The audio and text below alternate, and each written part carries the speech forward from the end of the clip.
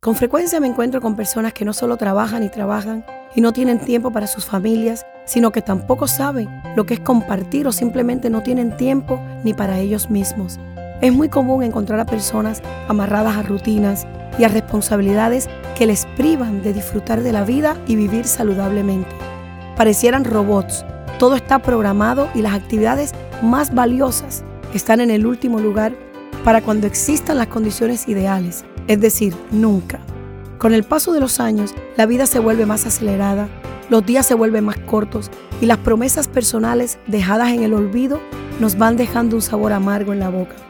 Los expertos aconsejan tener una actitud positiva hacia la vida, cuidar nuestro cuerpo, sonreír, cumplir con nuestras metas, perdonar, aprender a dar, vivir el presente olvidándonos de las heridas del pasado y de los temores hacia el futuro. Pero el más importante es tener a Dios en nuestro corazón y aceptarlo como nuestro Señor y Salvador. Él nos promete una vida abundante. Soy Marian Delgado y te animo a conocer más de cerca a Dios. Búscalo en la intimidad y pídele ayuda. Verás la diferencia en tu vida. Han escuchado Un Minuto con Marian. Para más información, llámanos al 305-273-1263 o visita mujerúnica.com.